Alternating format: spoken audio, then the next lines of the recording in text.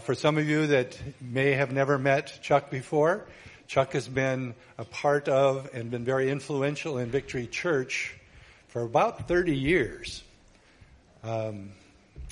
Very significant, along with Jim McCracken, in the whole transition of our church 30 years ago into the kind of church we are today.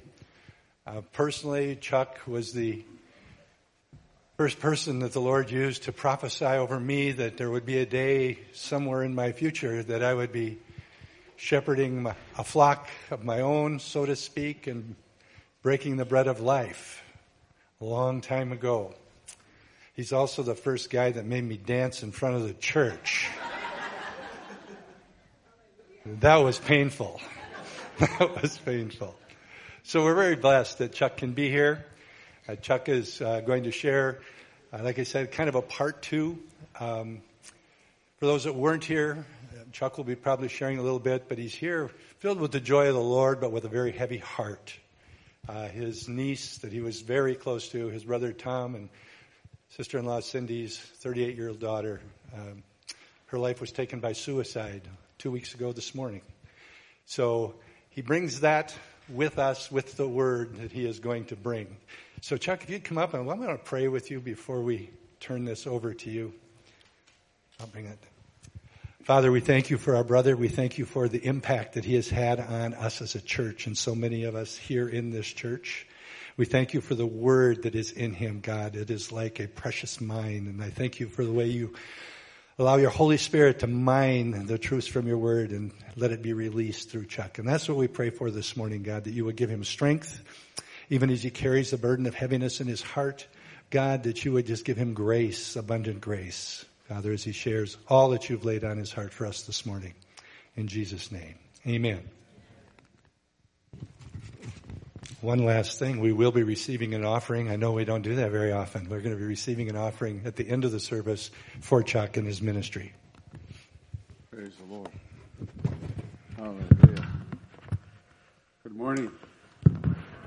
So glad to be here. We scheduled this before 2 weeks ago, and I think Mike and I communicated and said, do you want to still come? I said, absolutely.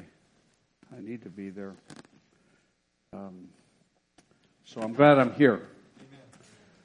I'm going to take a copy of that pastoral dance. I have influence all over the nation, and it will be dispersed to those local churches that would desire it.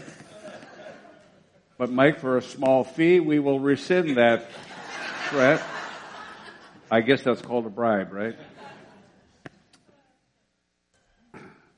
One verse, one gospel, one life. If you need a title, that's where I'm going. One verse, one gospel, one life. I preached this 2 weeks ago for the first time in Cloquet, Minnesota, which is the first church I pastored from 1975 to 1981. And the one verse is Galatians 2:20. That would be the gospel right there in one verse. And that's the capstone kind of summary that Paul has after a incredible, difficult scenario in Antioch that involved Peter. And Paul is, in a sense, setting everybody straight with this epistle because that problem in Antioch had spread to 4 churches that Paul had birthed. And so that's the gospel in one verse. The backdrop there is, as I said, the churches had been infected with legalism. They were young in Christ. They got picked off. And so Paul deals with the problem with his first epistle written about 50 AD, 49, 50 AD. And this is this marvelous verse. Galatians 2 verse 20. In Genesis 1:26, now I'm going to share some foundational things here, and I'm going to come back to that verse at the end, and I'm hoping to tie this all together. In Genesis 1:26, God is going to create man, and man, you and I, are the pinnacle of creation. I think Genesis 1:26, boy, I hope it says it. Let us make man in our image. Is that what it says? I want you to notice the plural. This is the Trinity at work. In order for you and I to be made into His image, therefore, we are threefold: spirit, soul, and body. Very, very crucially important, and it's going to make all the more sense as I bring it into what happened to our precious Anna. Little did I understand when I preached this 2 weeks ago that it would begin to bring sense to my own heart, to try to make sense out of the senseless. 1 Thessalonians 5:23, I forgot to give you that verse, brother. Don't worry about it. You don't have to go there. But it goes along with Genesis 1:26, where there it says, Paul very clearly, we are spirit, we are soul, and we are body. Now, why is that important?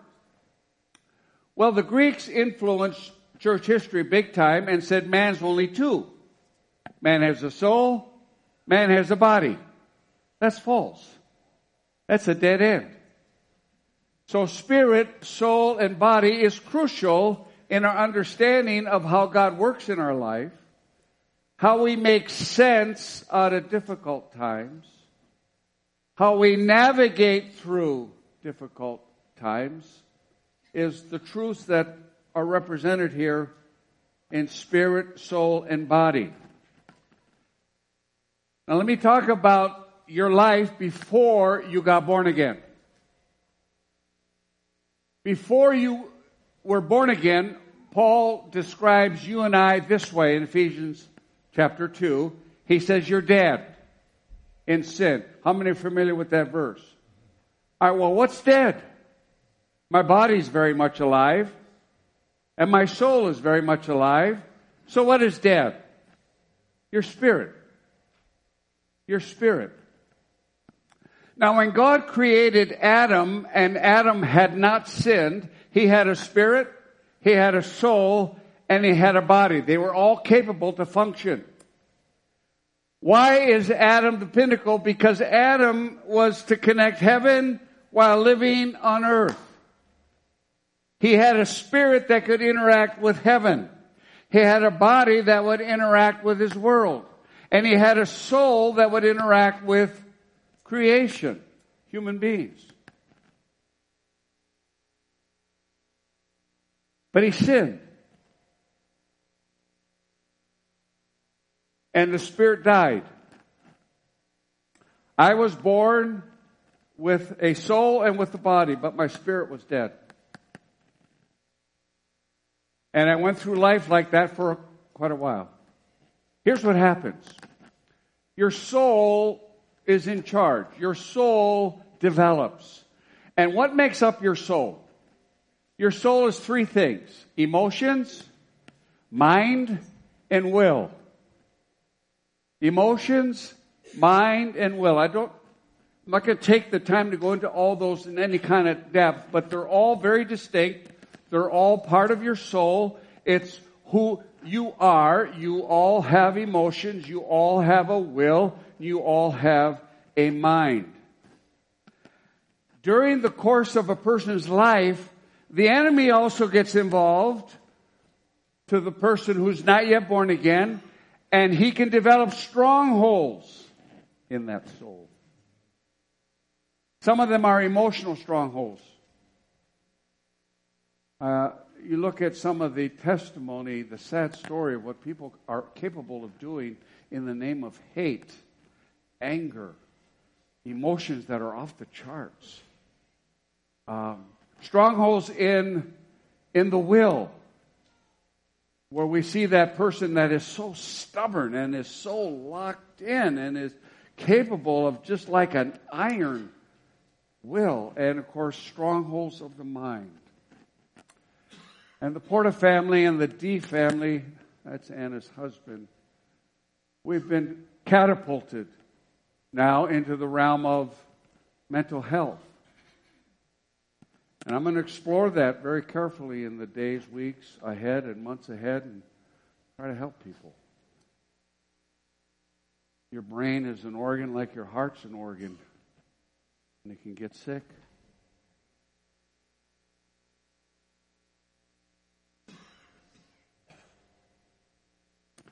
Well, I went through life with a soul and with a body. I was athletic. I wasn't all that smart in school. But I had a mind, emotion, will, and a body, and I lived, and then all of a sudden I came to that kind of end, and I was born again. What happened when you get born again? Your spirit, think of it like a room, comes alive. It's recreated, if you will. And now your spirit is going to give you an ability to interact with heaven once again. That means worship. That means hearing God's voice. That means holiness. That means all kinds of things that are in heaven, like joy and gifts and suffering. That also. And so I was born again, John 1:12. But to all who received him, he gave right to become children of God. How many of you remember that day? Come on, church. And we realize that it's a free gift provided by Jesus Christ on Calvary with his death, burial, resurrection, shedding of his blood. The doors of heaven were opened, the veil was rent, and I have access to the throne room. And Chuck Porter was born again in 1970. Wow. And what did Bob just say? That's young. What was I, Bob? Must have been 5, 6 years old. Go figure. And I was so excited, and I was so filled with anticipation, and I was innocent, and I was raw, and I was unwise, and I burst into my mother's home for the first time as a new Christian. Mom, you need to get saved or you're going to hell.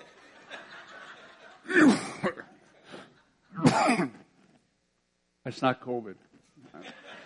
I shared that in the Sunday school, but relax. Been there, done that. She said, "Welcome home, son." How you doing? Here's what happened when you were born again. You were made to sit in heavenly places. Ephesians 2, verse 6. Is that verse up there, by the way? Cool. Way to go, guys. Ephesians 2, verse 6. Made to sit in heavenly places. Think of it this way. That's your position. See, if I'm sitting, I'm in a kind of like a position. What does that mean? Well, you're in Christ. And Jesus is sitting at the right hand of the Father, and so you're sitting with him there in heaven. Do you realize it right now? Well, I sure don't feel like it sometimes. Well, I get it. We're going to explain that in a minute. But that's your position. Guess what? It's eternal. You were sealed into that position. Think of it like locked into that position. Ephesians 1, very clear, by the blood of Christ. Can't break that seal.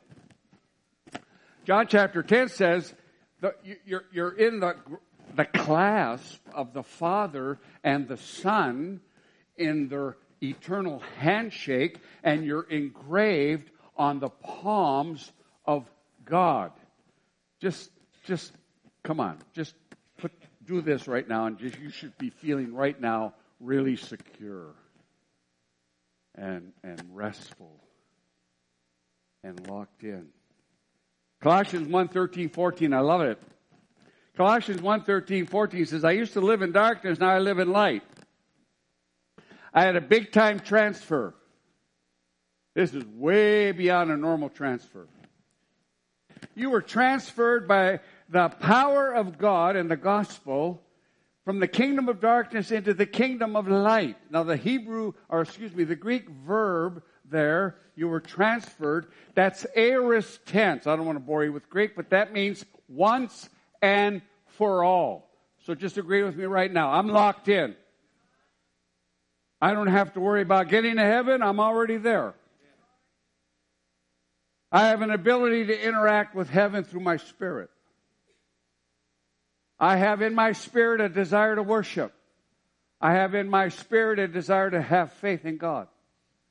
I have a desire in my spirit to move in the joy of the Lord. I have a desire in my spirit to embrace all that heaven has for me.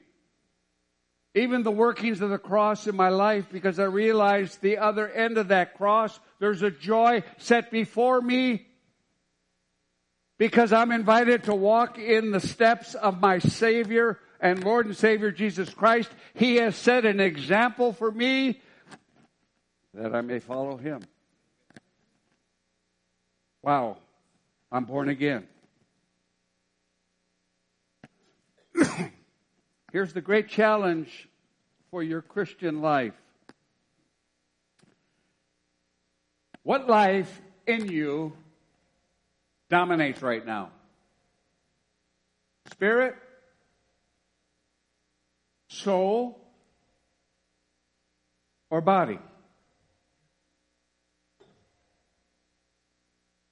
You're led by one of three.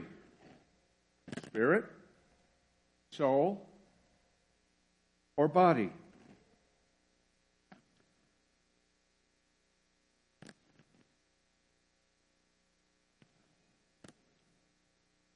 Let's look at Jesus Christ just for a moment, how He operated while He was on earth. Jesus had a spirit, He had a soul, and He had a body. He slept. He was hungry at times, got weary. He would eat. He had a soul, emotion, mind, will. But He primarily lived in His spirit. He was, of course, a mature Son of God, the Son of God, and He says things like this: I only do what I hear from heaven. I only do what I see from heaven. I'm totally locked in and in sync. And you say, well, that's Jesus Christ. Is it possible for me to come to a place in my Christian life as a follower of Christ to be more led by the Spirit versus being led by my soul or being led by my body? Well, Paul says it in Romans 8 very clearly. Those who are mature are led by the Spirit. How do I come to a place where Galatians 2:20 begins to play out, where Chuck no longer lives? Now, I'm still living. Come on, look at me. Please tell me I'm still living. I'm breathing. I'm going to, watch the Packers play the Vikings this afternoon with Mike Nelson. And yet I have been crucified with Christ. The life I live now in this tent, my body, I live by faith flowing out of my spirit, and I'm on a journey of being more and more coming into being led by the Spirit. Ephesians 1 verse 3. Ephesians 1 verse 3, is that up on the screen? Okay, a very familiar verse. How blessed, I should turn around. Blessed be the God and Father of our Lord Jesus Christ, who has blessed us. The key phrase there is, has blessed us. Has blessed us. Has blessed us. The word there in the original is eulogases. We get the word eulogy.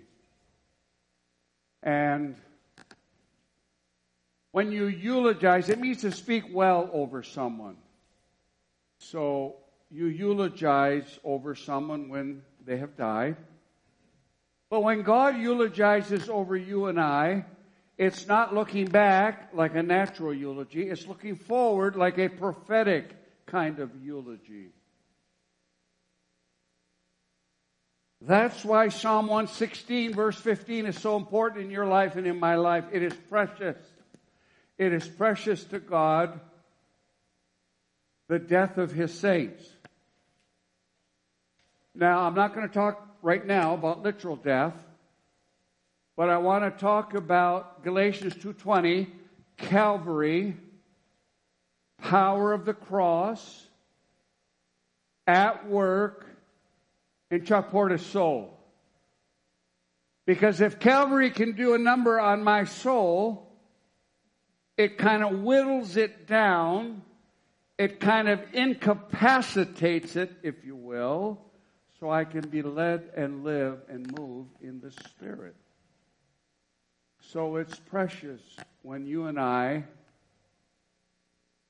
have Calvary at work and parts of us die. Calvary is very unfair. It's the death of the innocent on behalf of the guilty. It's kind of stark and harsh, and before I was saved and before you were saved, see, your soul overdeveloped, and your soul was used to being boss. And when you're a Christian, your soul can't be boss. We want to be a people of the Spirit. Joseph, would you agree Joseph was a good man? And he gets word from Mary, with all their plans all laid out. Mary comes and says, I'm pregnant. He's stunned, he's shocked, he's mad, he's crying, he's abruptly halted with all of his life's soul plans. He said, but it's not like you think. An angel came to me and said I was going to give birth to Messiah. Mary, that's a good one. What'd you do? Stumble on Isaiah 9? Or how'd you come up with that? And we know he didn't believe her. Why? He's going to put her away. He's going to divorce her. That's a soulish decision. It's a reasonable decision. It's maybe an emotional decision. It's clearly an act of his will decision.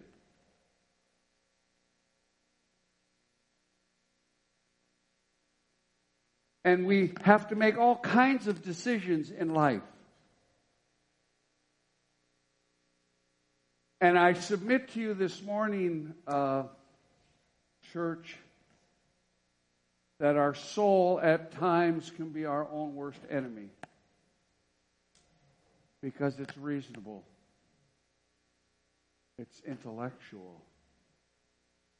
I remember sitting down with a young leader, so gifted, but it was all soul. It was all soul. I said, your gifting's in the way from you being a man of the Spirit, operating in the Spirit. I grew up in ministry leading worship, half Italian. My wife's so discerning, she knows me better than anyone. How did I do leading worship today? Well, my, we were sure cheerleading today, weren't we? We got everybody worked up well.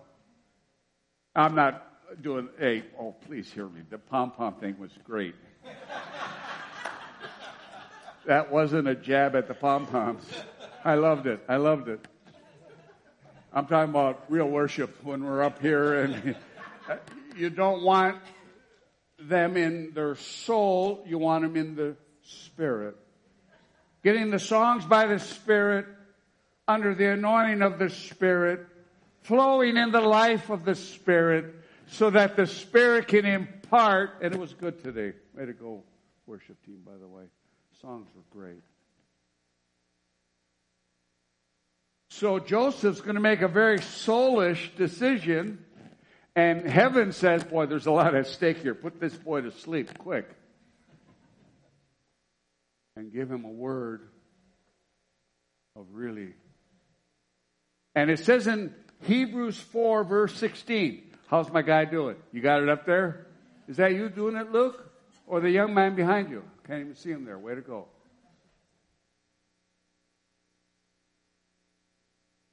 The Word of God separates spirit and soul. You need a fresh word from heaven.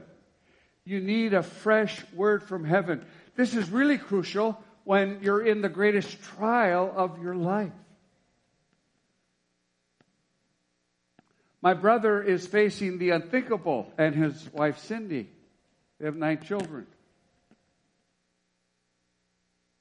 2 weeks ago that Sunday, we were all stunned, numb, surreal.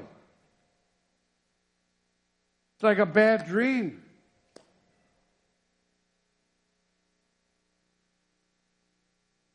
He's preaching today in his church.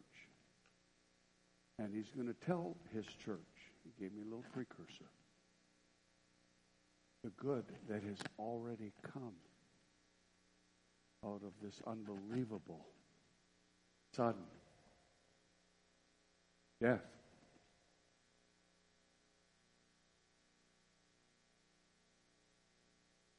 That's a word that my brother received that puts him in spirit, rather than the normal, natural soul response.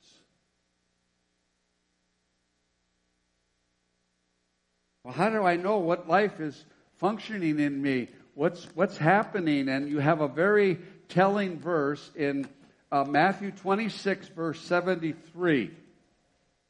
This is Peter in crunch time.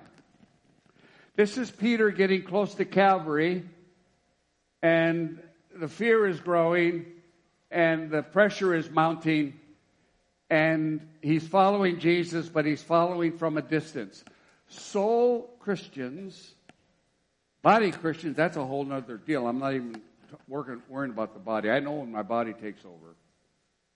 That has happened over the years too, by the way, when I have been discouraged and down. I remember as a pastor, and I know the Lord wants me to go into the family room and seek God, which is my place to seek my Lord, but instead I would go to the refrigerator. Hello, it's called comfort food. Graham crackers, peanut butter, dipped in milk at about 10:20 at night. You can just feel that thing settle in. Well, after bypass surgery and all the other stuff that goes with arteries that have stuff that they shouldn't have, we don't do peanut butter as much as I love. That's just being led by your body, your flesh. I mean, good grief. Pornography and all the other garbage that the church gets seduced by, or all the other stuff that's related to your 5 physical senses of your body. That's a given. The soul is more subtle, because the soul can appear religious. It can appear really good. That's the problem. It's too good. So who's really flowing? Where are we really at? Well, Matthew 26:73. The way you talk gives you away. The way you talk gives you away. The way you talk under pressure gives you away. The way you talk.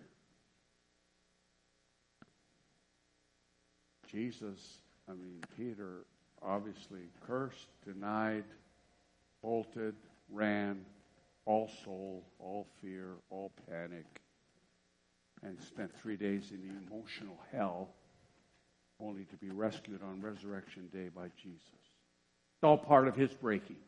Okay?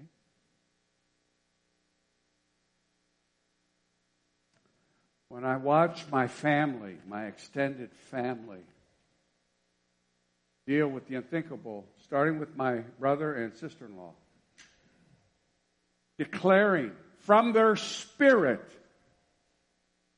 I love Jesus Christ. I'm going to follow him till the day I die. I can't make any sense out of what's happening, but I'm going to trust him. I'm going to follow him. I'm going to love him. And I'm going to walk with him.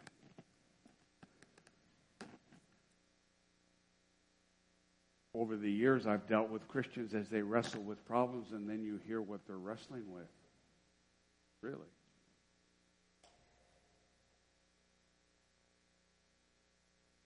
For the way you talk gives you away. There's divine life that talks. There's divine life that talks, and the cross unleashes divine life. There's 7 words spoken on Calvary. They are the words of Christ. They are the words of divine life. They are only spoken by Jesus Christ through us, through our yielded, crucified soul and body, and we know what they are. Father, forgive them. They don't know what they're doing. Takes care of a thief, takes care of his mother. I thirst, my God, why hast thou forsaken me? Into thy hands I commit my spirit. It is finished. 7 words of divine life. You find what life you're living by under the pressures of life, under the great trials of life. And I'll be honest with you, sometimes what's come out of my mouth under the great trials of life has not been pretty, has not been pleasant, has been very, very frustrated words. But I can say, along with my brother in this last 2 weeks,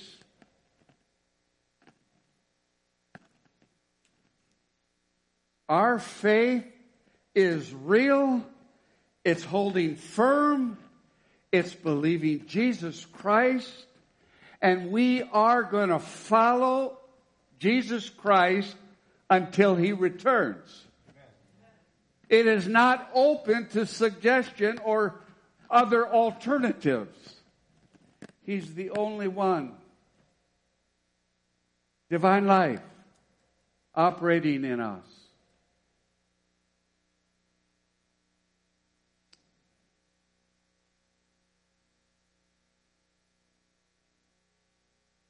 I was in Germany with Costa Deer years ago. We were at a Bible school, and the other speaker spoke that night on worship and real worship. And he said during the course of his message, he was in Alaska getting ready to preach.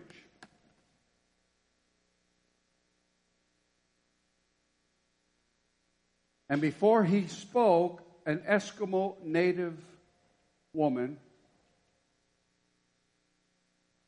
shuffled to the front and began to sing.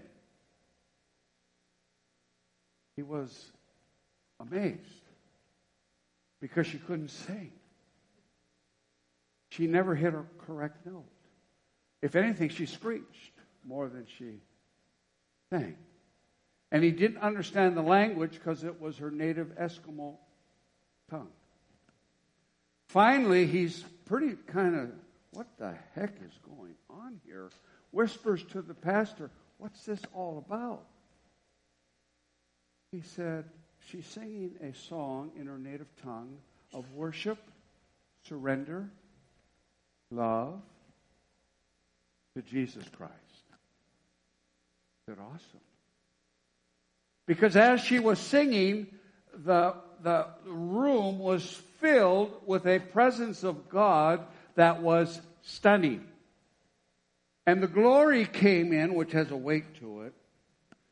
And the brother said you could hardly stand up. That's why he wasn't making sense out of what was happening in terms of the presence and the glory. And then this song.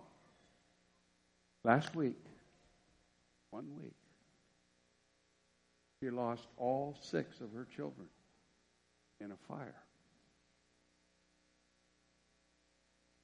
And she's worshiping God. That is not soulish. That is spiritual. That's a spirit still flowing with heaven. That though He slay me, I'll trust Him. And I'm going to continue to surrender to Him and follow Him and worship Him. That so impacted my life then. And it's now come full circle even in the last 2 weeks. What are you going to do, Chuck? I was very close to Anna. It was part of my Sunday night Zoom Bible study on John. I was very close to her husband, Brian. We would hang out after the other guys would leave hunting camp, and we would stay longer and just fellowship.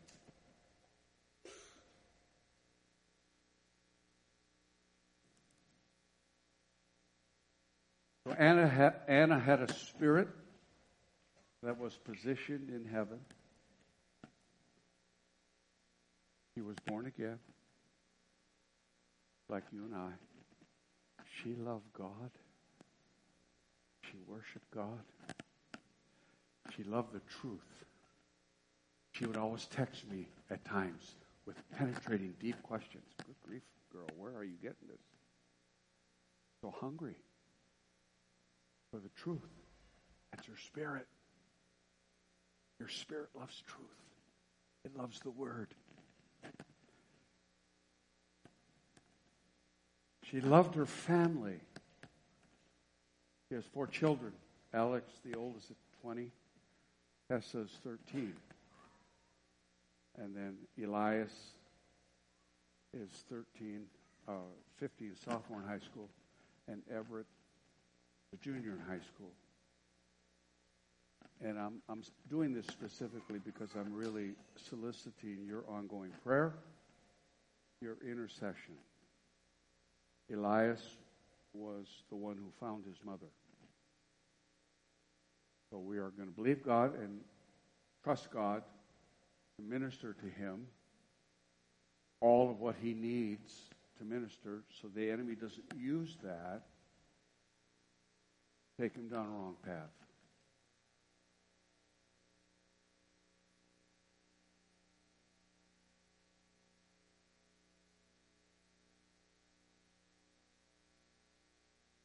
Anna was a prophetic poet,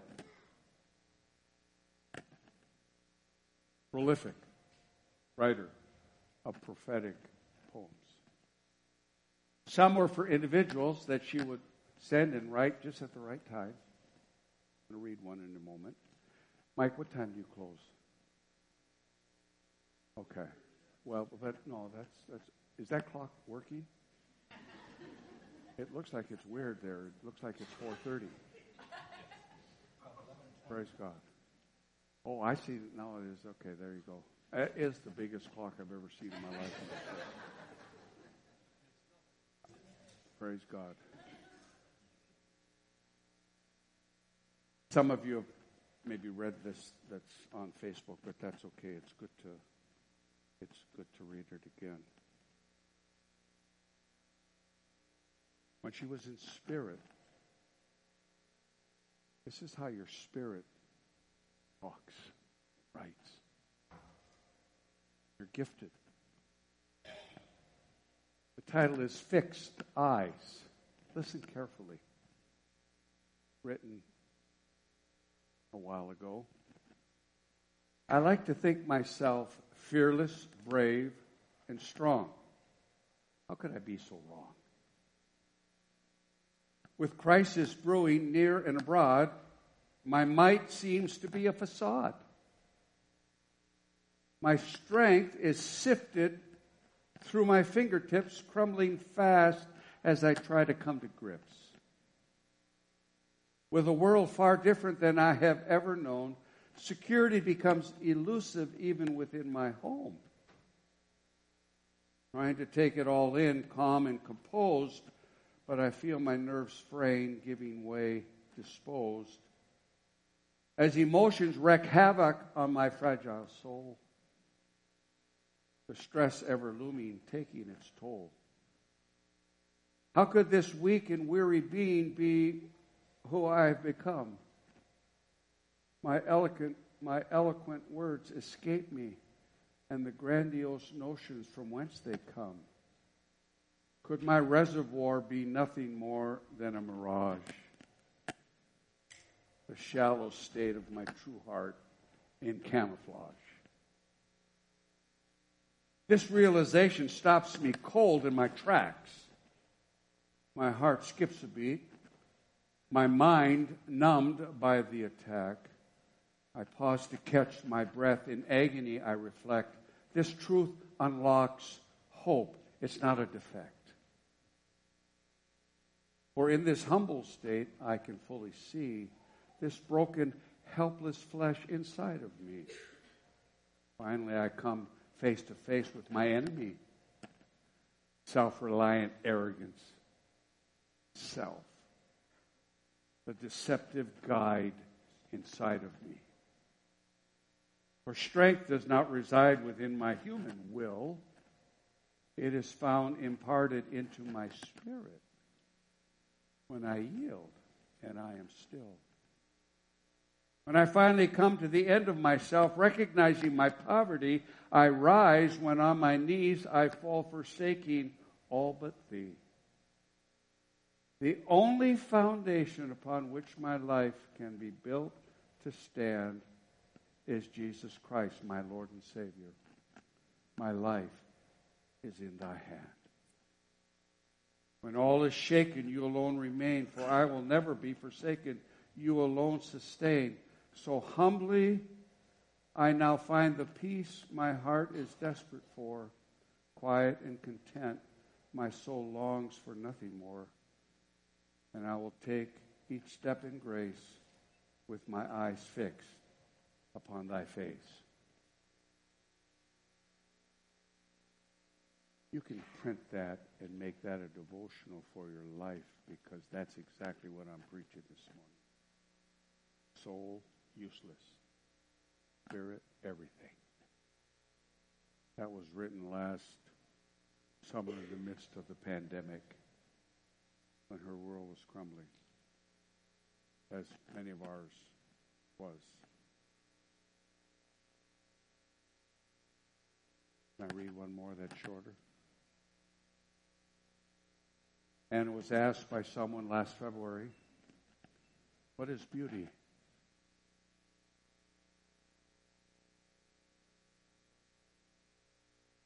To me, beauty is this. When people are able to come together and reveal their true self. No expectations or standards to be met. People gather to bare their soul, the good, the bad, and the ugly. If you can find a place with no pretense and glimpse reality to see and hear one's personal struggle, pain, burdens, and joy, and to look into their eyes and see them beautiful, imperfect, fragile, and vulnerable, and to see in their eyes the question that is found in all of us. Do you love me? The cry of every human heart is to be loved, valued in our entirety, mess and all. And I can see the snapshot of this holy moment, this grace-filled exchange in my mind, and my heart and hope is that in that moment, my eyes say only one thing to each and every person that I have opportunity to encounter, and that is, yes, I love you, and see your worth that is given you from the moment that you come to be, that no one and nothing can detract. I see your beauty. Let us see the beauty today that exists all around us.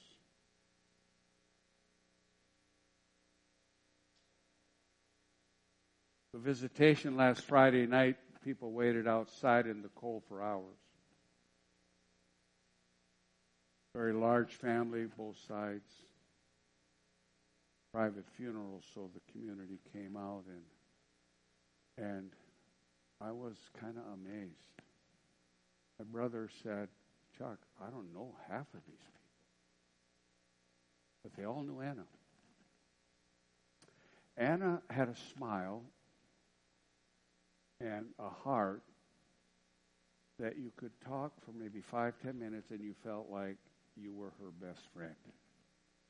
And like an old shoe, she was just very comfortable to be around.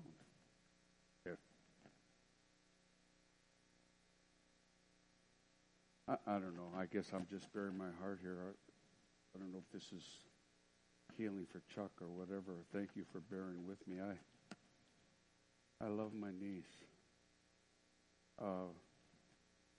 So when I preached this message 2 weeks ago, Sunday, I get called into the pastor's office. And the pastor and his wife and an elder and his wife have me sit down and they say, Anna, we just got a text from the family. He died by suicide this morning.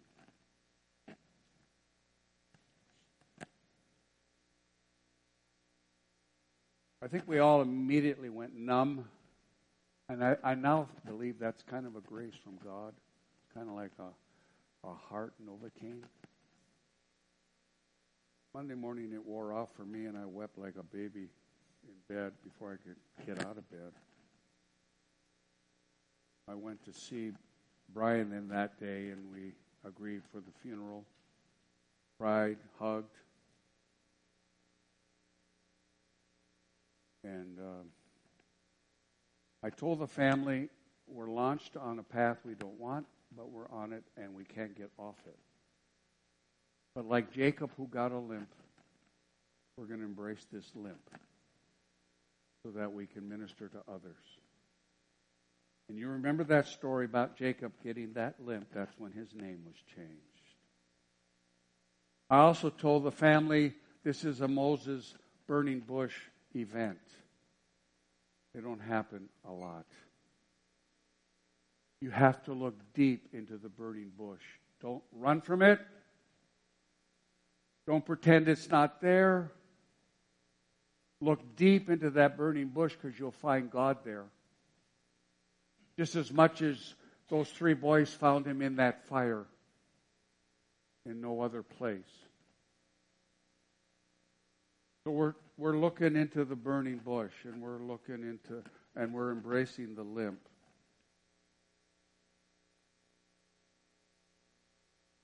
Time heals? I doubt it.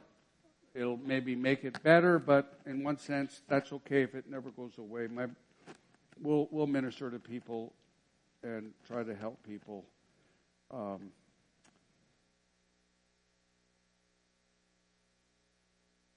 read this at the funeral. This was from a young girl who received a prophetic poem just for her from Anna. Sometimes she would send these to people she really didn't even know. She'd just hear about their situation, but other people she really did know. And she was asked once, well, how does that work? She says, I don't know. I just get a pen and I cry out to the Lord and begin to pray, and then I write the first sentence, and then it just flows. I guess that's how prophecy works, right? This young girl writes, she remained anonymous. I read that poem from Anna every single night when I was at one of my lowest points in my life. I remember I was struggling and very suicidal, and I got that from her when I almost took my life. And after that is when I started going to church with you guys and grew in my relationship with God. It was just so crazy. The timing of it and how spot on that poem was.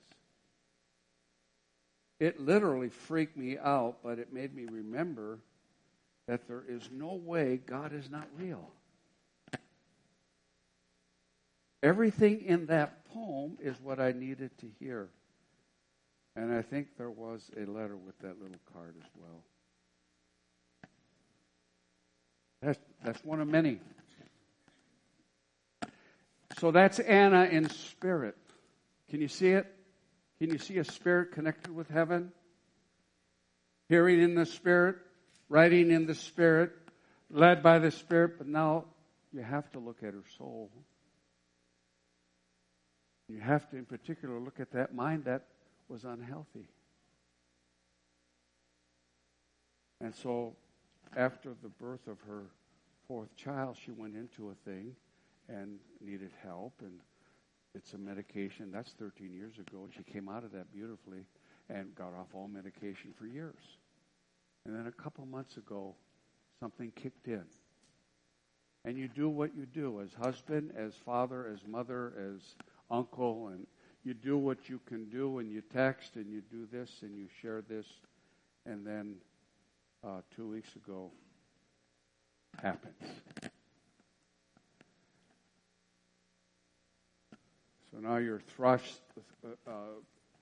into where we're at today. In my spirit, I have hope.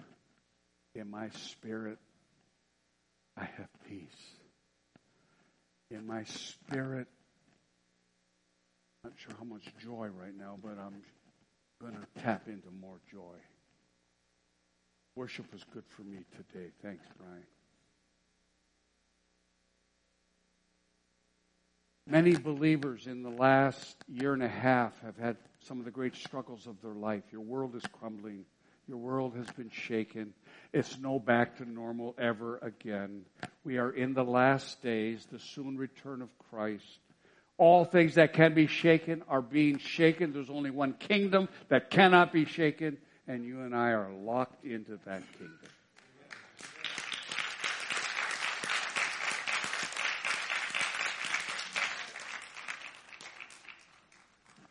So I did the funeral, and during the course of the funeral, what happened that week, and this is what my brother's actually speaking a bit this morning, the fingerprints of God.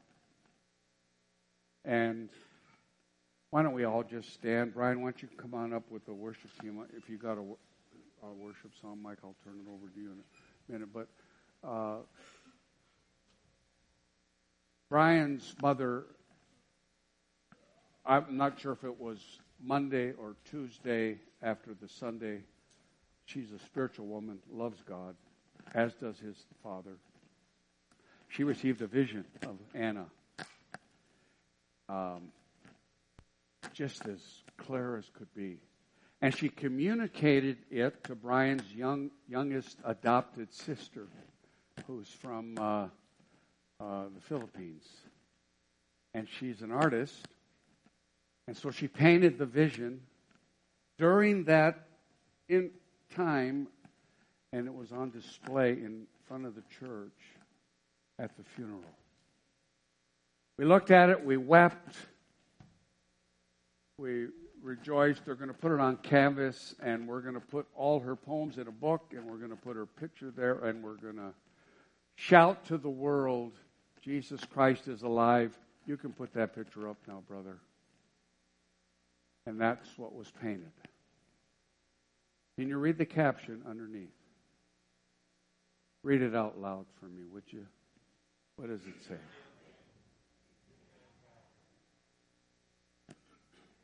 That's our hope. That's our confidence. Thank you for listening to my heart. Ask God and make it a prayer request going forward, as I'm doing for my own life. Lord, more and more and more, I really do want to be led by my Spirit. God, help me with this soul that needs work in my body. Father, I just love you. Thank you for this church. Thank you for these people, brothers and sisters in Christ.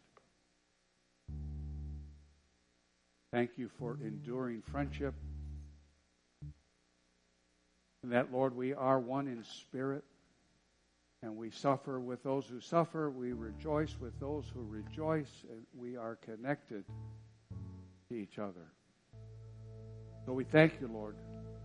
We thank you, Lord, for the reality of your gospel, for the reality of our faith, for the reality of God himself. Thank you, Jesus. We're going to do something a little different, being we don't take offerings very often. I'm going to ask a few of the guys to come forward, and we'll receive the offering as we're singing this song that Brian and Laura are going to lead us in. And because I didn't ask anybody beforehand, if some of the guys could come forward, or gals, anybody, and we'll receive this offering. If you're writing a check, just write out to Victory. And just encourage you to even continue to worship as we give, as we're worshiping, and also